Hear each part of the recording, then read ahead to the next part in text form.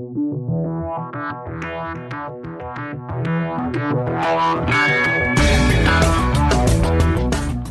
to another episode of Pat and the Fat Man. We like to talk about movies, sports, and whatever else we feel like. I'm Pat. And I'm the Commissar Penguin, Fat Man. Oh my gosh. People, it's getting out of control.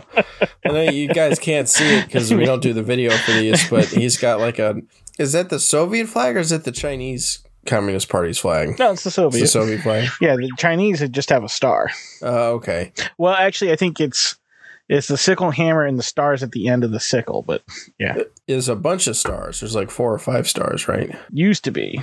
Well, no, you're right. That's it. The one with 5 stars. It's like one big star and then a bunch of stars around it, which I wonder what the story on that one is. It should be comforting to our listeners that we don't know exactly the difference between the Chinese one and the USSR. I really don't remember the star on top of the sickle and hammer, but I do I think if it was gone, I'd be like, no, there's something else that's supposed to be there, so it's probably correct. I don't know. Some of them have the star at the end of the sickle for the USSR. Some of them don't. Wonder what that star is supposed to represent. And some of them have like the I guess they're olive branches. See, that's a better form of communism than I could get behind. Non-military communism. Still has the sickle and hammer. Well, theoretically, the hammer is for industry and the sickle is for farming, not killing folks, although they both got used for that by the USSR. The Chinese has one big star and like 4 on its right side, 4 smaller stars, okay, and a half moon on its right side. I wonder what that all represents. What are all these stars about? Because I know what our stars are about. Right. But I don't know what theirs is about. Anyways, now that we've gone on that tangent. After the long, hard winter of sports, we are now entering the long, hard winter of Red Dawn. Red Dawn. I wasn't sure if you did it for dramatic effect or if you really forgot what we were doing. Little column A, little column B. Either way. Red Dawn, everybody. Let us march our way into the cold winter months in Colorado. Hard, like my father's drinking the other night. So he beat me into submission. The other night? You're a 40-year-old man. Your father beat you? I don't want to get into it. Well, why did you bring it up? When you did that voice, that made me think of American Dad. When Sergey moved in across the street and was like corrupting Stan's son. Oh, yeah. And then, like, throughout the whole thing, like, you know, as he's corrupting his son, like to build like model rockets for the school competition, like Sergey's like biting different things. Like first it's like the bullet top off, the top of a bullet so he can get to the gunpowder. And Steve tries it, his mouth starts bleeding through his hand. and then next is like, you know, they're doing the thing, they're drinking the vodka and trying to eat the beet, and the beet's so hard it makes Steve's mouth bleed.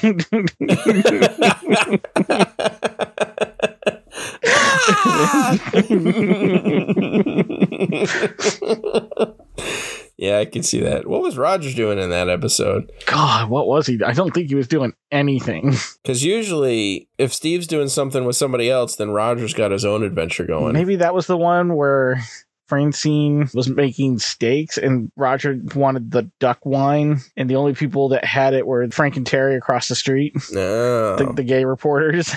Yeah. And he was trying to go through all these elaborate things to try to get it. And then in the end, Francine just walks over there, slaps both of them. Yeah, takes it. and they're like, oh, my face, your face, your face.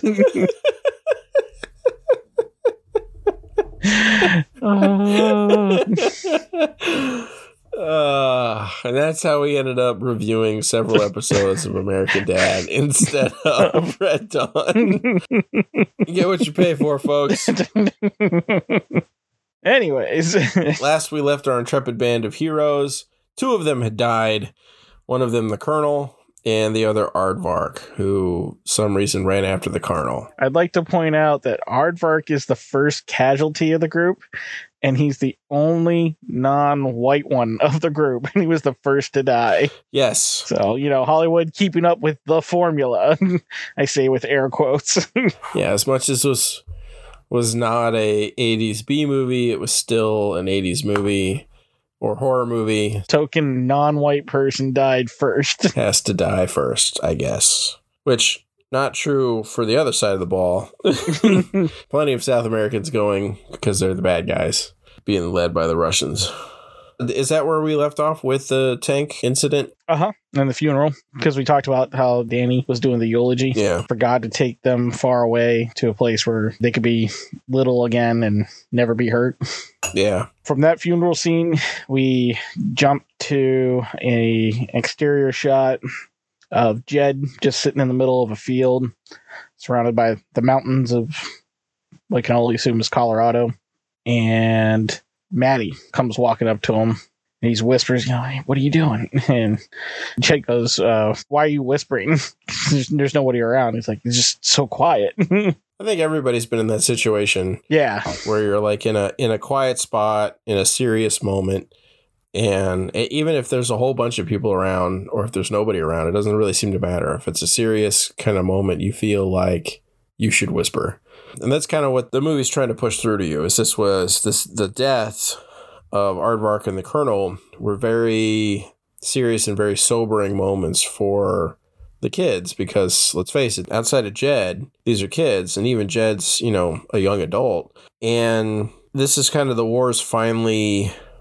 It sort of became real to them over the course of time with the Colonel, as he's kind of putting home the fact that there's been starvation in some of the cities. There's, a front, an actual war going on. This band of Wolverines has had nothing but success. And now this mission was effectively a failure because they were trying to smuggle the Colonel out and they didn't succeed. He dies, and then one of their own band dies. And so the whole seriousness of what they're in, what they're up against is kind of pushing on them. So that's why you have this real silent, quiet moment with these whispers. And this is kind of like the maudlin part of the movie. This is the dramatic part. We've had a lot of action, a little bit of comedy, a little bit of this, and a little bit of that. This is like the serious moment.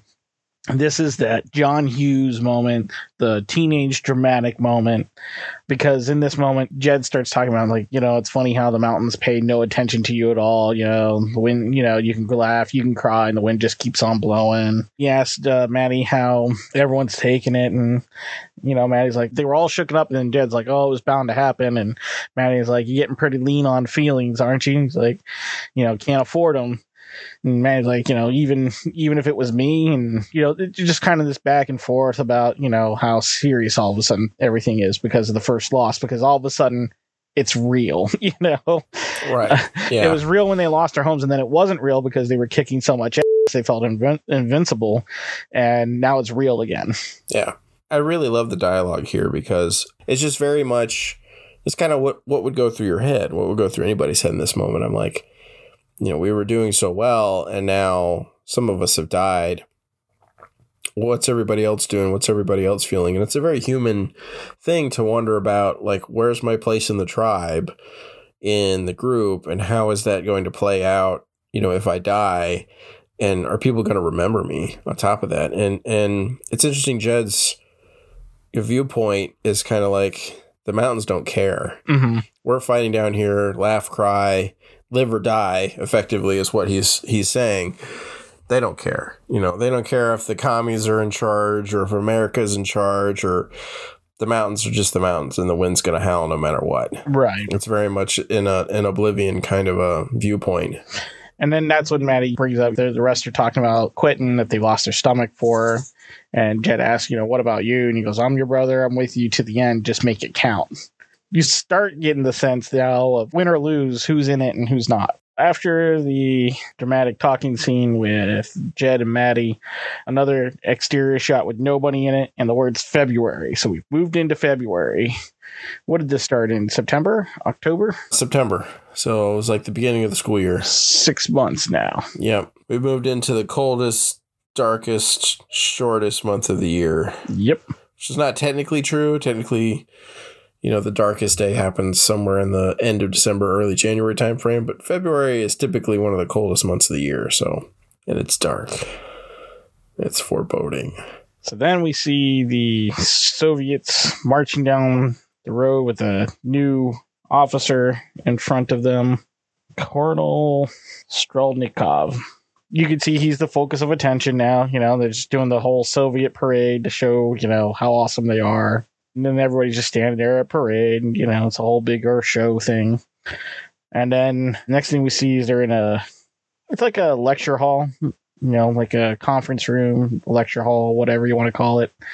And the new colonel is giving this big old speech about how the enemy, and he points to a picture. He's got all these posters behind him. And one of them's got all the face of our heroes, pictures of our heroes on them. And then there's a picture of Wolverine. He points to Wolverine. This is our enemy, a ferocious small animal. Yep. This, that, and the other thing. And you can't hunt an animal, by killing its prey. If a fox eats your chicken, do you punish, the coop? And, he goes, no, you draw out the fox so you can kill it. And listen, it requires a hunter, and I am such a hunter. It's just basically telling them, hey, you've been doing it wrong, honkies. You've been doing it wrong. You've been shooting the chickens when you should have been trying to go after the fox, and you have not been hunting. So I'm gonna do this for y'all. I'm gonna get these wolverines. Basically says no more, reprisals against civilians. And that was stupid. And the camera kind of focuses on the general and the other colonel. You can tell that the general's like somewhere between, all right, say what you want. Somebody brought you here for a reason, but watch it, buddy. Yeah, I'll kill you later. I'll kill you later. Silence. I kill you. I kill you. Kind of looks like him. Yeah, it does. Don't worry, I kill you later. I'm trying to remember the other colonel. What's he doing? He's just sitting there. Watching. He wasn't insulted. He's he was like, I told you. This was dumb. This was stupid all along. My whole hearts and minds comment before it got blown off. It didn't work for the Americans. Well, yeah, killing folks didn't work for us either. The next thing we see is a bunch of ghosts marching through the forest, holding AK-47s. No, wait. Those are just Soviet soldiers. Yeah, sorry. No ghosts. No ghosts in this movie. Ghosts! Run! Oh, wait. And so they're clearly hunting for our heroes, and then one of them's got this little device, this little box with an antenna, and he's waving it around, and you hear it beeping. Yep. And you hear as it's beeping and they're moving, the beeping gets steadier and steadier. So clearly, there's a tracker on one of our heroes, and they're tracking them down. What's really funny is they come, like they walk right past our heroes in a couple of these positions, like without seeing them. One of them is holding like this big machine gun that's got a white cloth or something wrapped around the barrel, as if that's gonna hide it. Even though it's really propped up on like a tree trunk and whatnot. Yeah, big white cloth in the moonlight. Yeah, that's gonna hide it. But our heroes ambush, the Russians, start shooting them one by one. Maddie jumps in front of Erica, who's got the machine gun going. She stops, and he jumps like right in front of her to throw a grenade from a prone position. Yeah. And then Robert also from laying down on his side throwing a grenade. Real powerful throwing arms. At this point. Yeah, right. Yeah, that's the throwing position you want to have. Both feet planted in the ground, one behind the other. They're throwing it from the ground. Yeah, no, that's terrible throwing position. But it's good not getting shot position. So that's the important detail. There. Yeah. Once the shooting stops and all the Russians are dead and none of our heroes are dead, they start going through them to see who's alive and who they gotta coup de grace. And yeah, it's a pretty gruesome. When you get down to it, it's pretty gruesome because they haven't showed these kind of scenes in a lot of their, what they've done. The very first kind of accidental ambush that they had, up in the state or national park or whatever it was where the Jed has to shoot the Russian while he's in his truck going for the radio. Mm-hmm. That's the closest thing you really get to this kind of scene where they're going through these people and, oh, nope, this one's alive, blam. Right. and you can see kind of like where we've come from and where we've gotten to, from hesitancy to kill a guy who is clearly going to do something that's going to result in my death if I don't kill him. And the fact that I have to we only wounded this guy. Whether or not he could survive for medical attention, we're going to kill him. Like, he doesn't pose a threat to me right now. He probably wouldn't pose a threat to me if I left him for dead. But no, we're going to kill him. Well, and it's like, well, we're not going to carry him. I mean, you know. Well, yeah. I mean, that's the other piece. That's the other practicality of it in war. When you think about prisoners, the concept of taking prisoners, or when you're a guerrilla unit, you really can't offer those kind of terms because you're not a fighting or a standing army. You can't take prisoners. You can't hold prisoners. You're basically, your contact with the enemy is always going to be full blown lethal because you can't do anything else. You're not equipped for it. You can't support another person just to hold them in a cage or something. And even if you could do it, it'd be difficult to do it in the first place. Right. That's the other practicality of it, is these guys have possibly found their position, or they've gotten close enough that they need to get rid of them. And so amongst all of the fallen soldiers, they find one that was not touched at all and apparently decided not to fight back. And Danny's got him pinned down against a tree, holding the AK, at him. Jed comes over and is like, "Hey, Danny, your bolt is jammed open, man. Don't shoot. You'll just backfire, man. It's not going to do anything. Just don't do it." Danny's not responding. So this is just more of the light turned on for Danny. The red went right over his eyes, and he's in kill mode. Yeah. They take the one Russian guy hostage.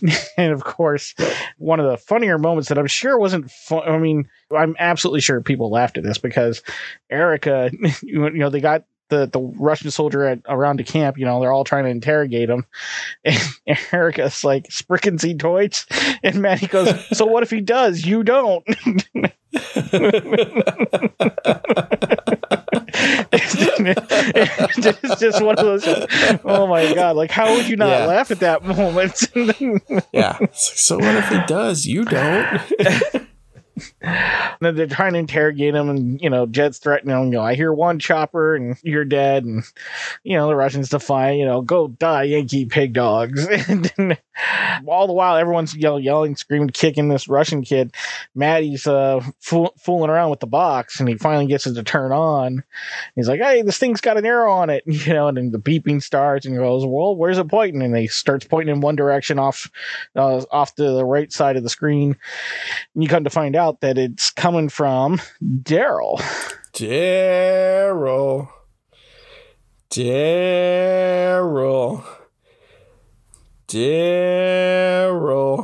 And so Jen's like, "Where's the bug, Daryl? Where is it?" And they're like, "They made me swallow it." That's when, everyone starts freaking out, like, "Oh, what'd you do? We're all screwed here." And Jed starts shaking. Go, "Why did you do it?" And he goes, "What happened?" And he goes, "I went and got in town and got caught." And you go, "You went and got caught? Why did you go into town?" He goes, "Because you said we couldn't." All of a sudden, you're back to the very beginning when Daryl was doing things, or at least being belligerent, just because Jed, was taking charge. Daryl was like, he wanted to be in charge again and was going to be defiant against the current reigning leadership. And this is something he did to sort of spit in Jed's eye that massively backfired on him, because, I don't know, maybe it was a good idea not to go into town. Right. There were good reasons. Doesn't he say something about visiting his father? Well, that he snuck back into his town. That's and his right. father turned him in. Right. And then he also mentions, the things they did to me, you couldn't imagine. Yeah. So now the next scene is they're in the middle of a field again, and it's the Russian and Daryl standing next to each other on one side, and the rest of the group on the other. And it's clearly like a shooting execution kind of setup. At least that's how the scene is set up. You right. Yeah. And, Jed asked, "Do you want blindfolds?" And, the Russian goes, "This violates the Geneva Convention." And Jed goes, "I've never heard of it." This is where you get to see lines being drawn here. There's a lot of arguing back and forth with Jed, hey, this isn't us. This isn't what we do. We're not like them. You got to let him go. Daryl was one of ours. And he, Jed's like, and he turned on us. Robert was like, and he turned on us, they're traitors. And Maddie even argues with his brother. He goes, tell me what's the difference between us and them? And Jed turns, pulls out his revolver and says, because we live here. And he shoots the Russian. And he goes to turn to shoot to Daryl. And you can see the hesitation. And then next thing you know, you hear an AK-47 fire off. And it was Daryl's shot. And it was from Robert's gun. Right. As Daryl's dying, he reaches out for Robert and pulls his mask down. And Robert's covered in Daryl's blood. I mean, this is guerrilla warfare, right? And they've had somebody who effectively was turned by the enemy, more or less, was made to do what the enemy wanted, which is to try and catch them. And it forces kind of a crisis within the group. Jed eventually doesn't seem to have much of a problem killing the Russian, even though the Russian is quote unquote not a combatant, although he's still part of an occupying force. So whether or not it violates the Geneva Convention, you got me. But it's more understandable why Jed would not be as trigger shy about killing the Russian, even though it's more or less an execution instead of a combat action. Daryl, on the other hand, it's a big deal, right? Right, because he was there from the beginning. Right or wrong, friends or not, they were in it together. They killed together. They fought together. They hid together. They did everything together up until that point. Yeah, it does present a real clear question mark about Jed's leadership. This person as part of his group defied his orders, got caught, was tortured, was made to swallow a tracker, and then brought an attempted Russian ambush on them, which I don't know why they didn't do it during the day. You would do something like this at night. I don't know.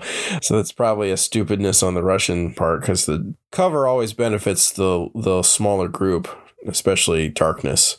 But it's a real question mark about, okay, well, Daryl has now fully gone against Jed's leadership, his commands, and the whole group paid the price for it. And so there's not just the vengeance betrayal portion of it. There's now a justice piece of it. And, we don't do combat justice anymore like they did all the way up until World War II. Basically, World War I was kind of the last of that, but it was still regular practice in World War I. If you had defectors of any kind, you would hunt them down and shoot them. Right. It was a killable offense. And every war in history, every army, doesn't matter what side of the war, did this. You can go back and find the records of the people that George Washington put to firing squad because they defected, both when he was a British lieutenant and colonel, and then when he was when he was the general of the American forces. And so this kind of thing is part of, the military. These days, going AWOL and stuff in our military is dealt with a little differently.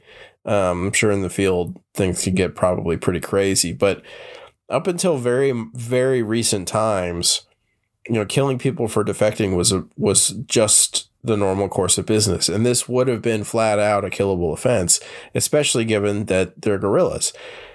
Again, going back to keeping prisoners, they don't really have the ability to keep this guy a prisoner, especially now that they've been, found out possibly where their base was. Right. In particular with Daryl, it's, the question, keep him alive, sure, but what's he going to tell them? I mean, how much can he tell them? At this point, are you really willing to risk it? Yeah. It's interesting because in the end, Jed doesn't want to kill him. Right. He just doesn't. Right. And he kind of makes the decision not to, and then Robert makes it for him. Right. Robert's all about killing anybody that he sees as an enemy. It doesn't matter, good, bad, whatever. U.S., Soviet. He sees somebody that is bad. I mean, it's black and white, good and bad, and he's going to kill the bad. Yeah. This is sort of the evolution of Jed as a leader within another crisis situation. And then also of Robert as his sort of descent into this place where he's gone from, the somewhat timid fighter all the way to I'm covered in my former classmate's blood. Right. after I've gunned him down. It's a very harrowing scene. especially juxtaposition against the earlier scenes in the movie. And as they're riding off, I mean, Robert says he told them where we were. Yeah. He's trying to justify it to them because in the back of his head, that's slowly yelling to the front, you messed up. That was really horrible. What were you thinking? And he feels that that's the judgment of everybody else, too. So, he's trying to get it, justify it. Right. But then at the same time, nobody else is saying it because everybody's like, well, now we don't have a problem. It's done. Yeah, exactly. We didn't do it. We didn't want it to happen, but it's done now. Well, it's probably a good bit of fear, too, because it's done and God only knows, who's going to get shot next if we keep fighting. Mm-hmm. There has to be a little bit of that fear. Because now they're down 2. Yeah. And that's kind of the going forward from the tank engagement. You have a loss of life at least one at every battle going forward. And this is sort of the general attrition in a group of guerrilla fighters, especially now that they're under the gun, right? Now that they have an actual hunter who's coming after them instead of attempted reprisals against the civilian population to try and convince them to stop. Right. So they all ride off from there, leaving the Russian and Daryl just lying in the field to, be dead. Yeah. And then the next scene we see is Jed sitting in the woods on the side of a hill by himself. And you can tell that now he's starting to break down. Now the human part of him starting to come out, and he's by himself so that the others can't see him. The weight of command, the weight of being the leader. No one else can see him cry because that doesn't inspire leadership. But at some point you hit your limit, and this is his at the moment.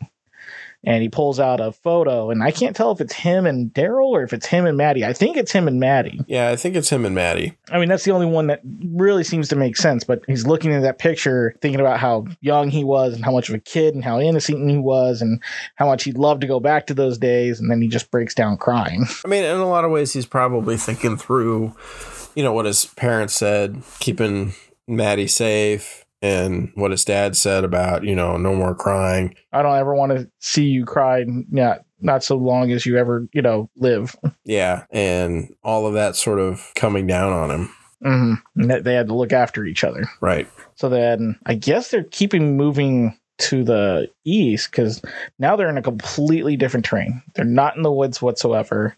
It's more or less like a desert, with canyons and valleys and things like that. No snow on the ground whatsoever. You see some on a little bit of the hillside. And then you pan down to Jed looking through binoculars while laying down on a rock. And he's looking down at the highway as a convoy passing through the area. And as they're watching it, the convoy is stopped, I'm guessing to inspect cargo and get directions of where they're going, what they're doing, yada, yada. Because convoys, for whatever reason, decide to just stop in the middle of nowhere for no reason. Yep, that happens all the time. Especially in action movies. And it looks like our group's ready to ambush them again. And then the convoy starts rolling. And from one of the tarped over trucks falls a cardboard box, and it's full of food. 2 of them, actually. And so Jed's like, wait, stop. And he sees it, and he's like, hey, looks like food. Somebody go check it out. And he sends Tori, Jennifer Grey, down. She just strolls up to the road like as if she was out for an afternoon stroll in the park or something. She's looking around. Yep. But it's just this casual, like a be casual kind of walk to it. Do the whistle and everything. Yeah. Looking around. She goes to look at the food and I'll just start shoveling food and, motioning for the guys to come and get it. And so then he motions to the rest, all right, go ahead, go down there and grab what you can. And they take it back to their new hiding place amongst the rocks. And as they're sitting there eating, it's this quiet, peaceful moment. Tori is like eating an orange with one hand, and then with the other, she's got another orange, and she's squeezing it on top of Jed's head, just playful, Yeah. He's like, what the hell? And then next thing you know, Jed's like, hey, quiet. And you hear what sounds like a chopper. And because it's a canyon, you can't tell where it's coming from. And you get that sense because the camera starts panning and, quick flashes in all these different directions. Like the sound is like all around them. Then they see the Soviet helicopter coming off in the distance. And as it's bearing down on him, it starts shooting at him, and it hits Tori square in the chest, and they all scatter. And it's this great big, Soviet Hind helicopter. And if you don't know what a Hind helicopter, pretty much a flying tank. Like almost literally a flying tank. Big, boxy, flying tank. That's the best way to put it. Lots of guns, lots of rockets. It's got like 2 pilots and 4 co-pilots. It's this big, heavy helicopter that just defies engineering. Yeah, it's a good way to put it. So yeah, Tori's shot. Jed drags her, off with them on a horse, and they're trying to evade him. And now all of a sudden there's 2 of them. And here they are on horses trying to outrun or hide from helicopters in this canyon, which not really possible. Yeah, not really working out. Yeah, like you said, in general, not really possible. As they're going around, the helicopter shoots the horse that Robert's on. He falls up, gets up, sees the helicopter coming at him, puts his balaclava over his face. Balaclava. Yeah, balaclava is a dessert. Balaclava is the thing you put over your nose. They should have been more original. Okay, fine. I'm telling a story here. Yeah, I know you are, and I'm correcting you. You're welcome.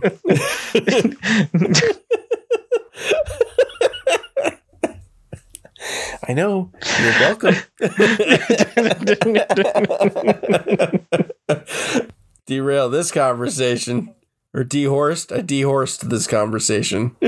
As the helicopter's bearing down on Robert, and he gets the RPG, the bazooka, the rocket launcher out, and he shoots it right into the passenger area of the helicopter, and nothing happens. Like he thinks he got the winning shot, it's gonna blow up now. Nothing happens. It just turns and keeps coming at him. Yeah, like we said, it's a tank. It's a tank on helicopter blades. And that's when he pulls his balaclava. There you go. Good job. You jerk.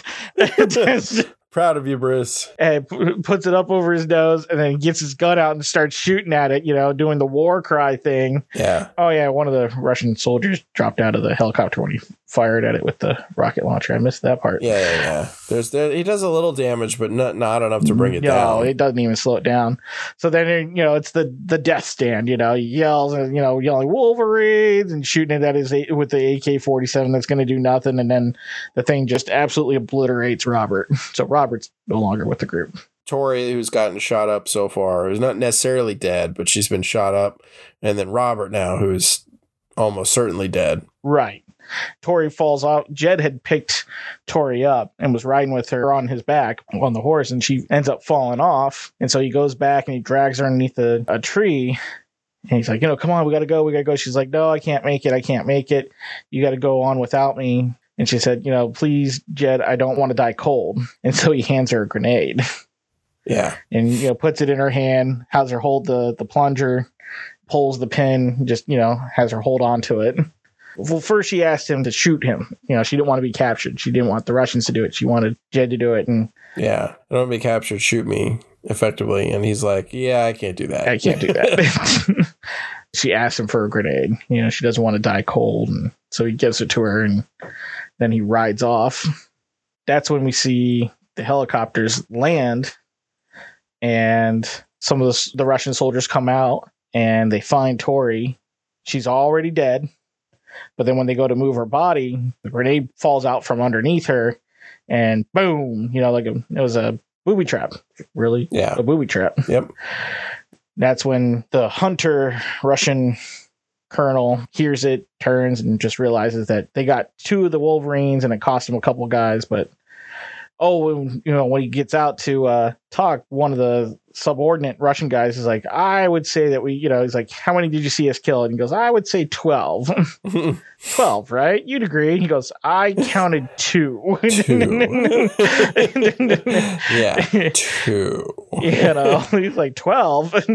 Come on, man. I saw. Oh, in fact, he actually said, I only saw 1. And then the explosion happens, and it's like, yeah, there's a second one, but so now there's 2 less, and we're left with Jed, Maddie, Erica, and Danny. Yep. So this, the way this plays out, they've effectively been flushed from their hiding spot, right? Because they don't know what Daryl told them. They know they had a tracking device on Daryl. They got so close to the base on the night raid. They don't know if they know where the rest of the base is, so they've got to flee. And so they've fled to this canyon kind of area. And you get kind of brought into this concept that there was an ambush. That the boxes of food fell off the truck in order to spot them, to track them back to a certain area so that the helicopters could go after them. Honestly, that's pretty thin to me. I know that's how it's set up in the movie. There's a little bit of I believe button going on there because the fact of the matter is they've moved on, right? So if you're the hunter, how do you know where they went? Right? Are you just dropping food boxes all over the roads everywhere? I mean, how do you end up getting these folks at this one particular road place spot? Yeah. How do you find them from this? And then on top of that, how are you tracking them? Like was there something in the box that was a tracking device? And if so, how come the kids didn't find it? I mean, they're not dumb. Like they just Pat, listen, what? You're missing the important part here. Robert and Tony are dead. Yeah, I know. That's what's important. Look, I am critiquing this part of the movie. They killed Robert and Tony. I mean, those bastards. I know. They're bastards. They're really... Why are we talking about the boxes? Really lucky bastards. That's all I'm saying.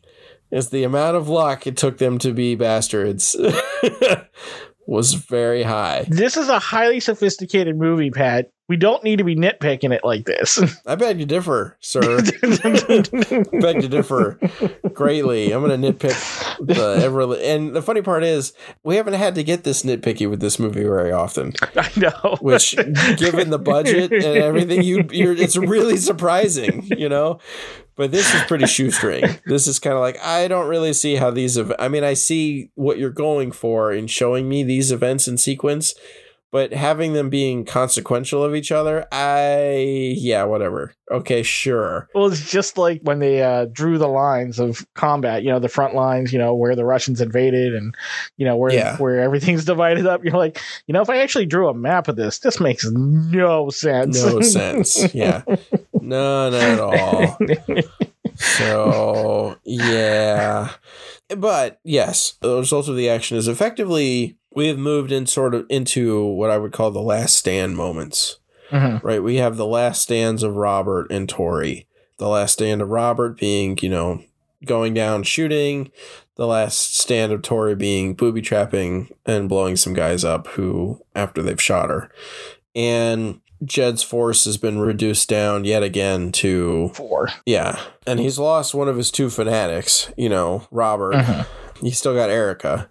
But at this point, Danny and Matt have to be thinking to themselves, I mean, it's over, right? Like there's nothing else we could do. And so this going into the next series of scenes is very interesting because it's sort of like everybody's coming to terms with the fact that every action they've taken since the final, action with the Colonel has resulted in the death of their group. And so their group isn't... There's a steady decline since that day, yes. Right. And it doesn't seem like they're going to be around much longer.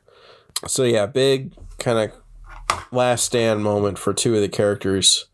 You sort of get the closing of Robert's arc, I'll die fighting, and the closing of Tori's arc, which is more sad. Because what she was in almost every instance was bait. Uh-huh. She was some kind of bait, or when she went in and put the bomb in the city, or when she was, had the basket. Yeah, she was the infiltrator. And that's exactly how she went out, right? Uh-huh. She was bait, and she blew up some guys. Even in death, she was still acting as the infiltrator and the bait. She was the spy in the group. Right. But then you're down to Jed and Maddie and Danny and... Was it Erica? Yep, Erica. And so the question mark is, like, where do they go from here? Right. I got to say on a side note, the Soviets as a people were real bastards, but man, did they know how to make war machines. when you think about the stuff that they built, the tanks and the Hind helicopters, which are these flying tanks, basically, like they had to be, with all the armor that was on them and all the guns and rockets, had to be, I can't imagine how long it would take to get that thing off the ground. Things like the largest submarine in the world is still the Kula class, the Typhoon submarine. Granted, they went bankrupt making those. Yeah. Money's no object, but it turns out that it was. That's how we bankrupted them. Yeah, well, we'll just keep spending more, suckers. You just look at those things and how that thing took a rocket, and it's just like, nobody cares. Yeah, it just took an RPG. Yeah, whatever.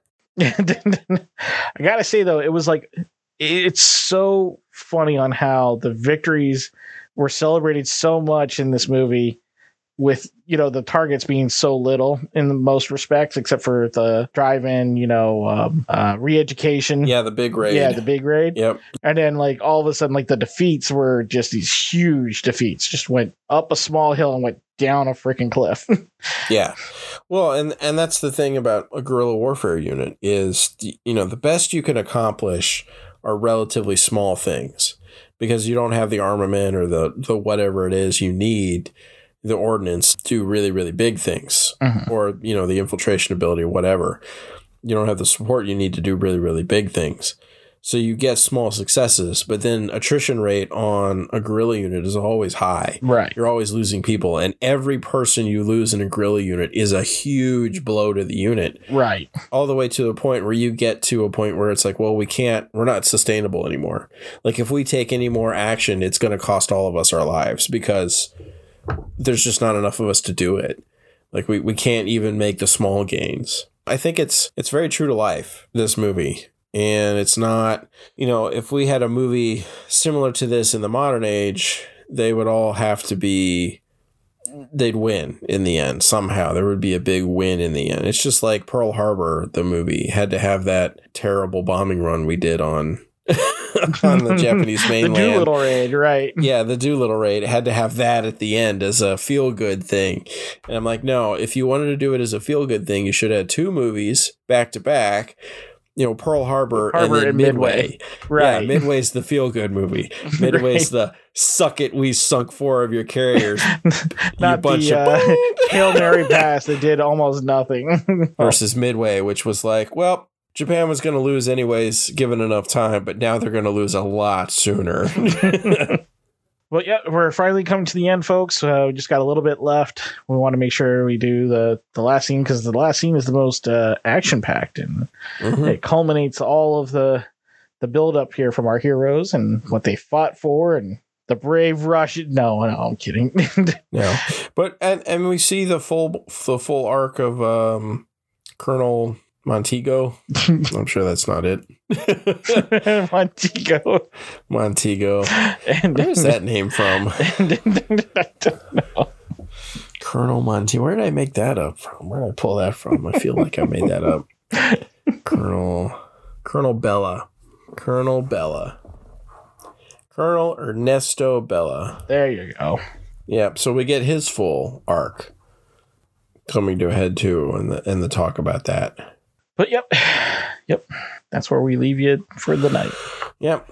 So thank you for listening, folks. We do appreciate it. Remember, we have a website, patthefatman.com, as well as Facebook page, Pat the Fat Man. We've got a Twitter. We've got an email, patthefatman@gmail.com. I think we're on Instagram now. Yep, we're on Instagram. Woo! We're on Instagram. And we have a YouTube channel. So if you want to go see the Sports Ball episodes raw and unedited, you can go watch those on our YouTube channel, Pat and the Fat Man.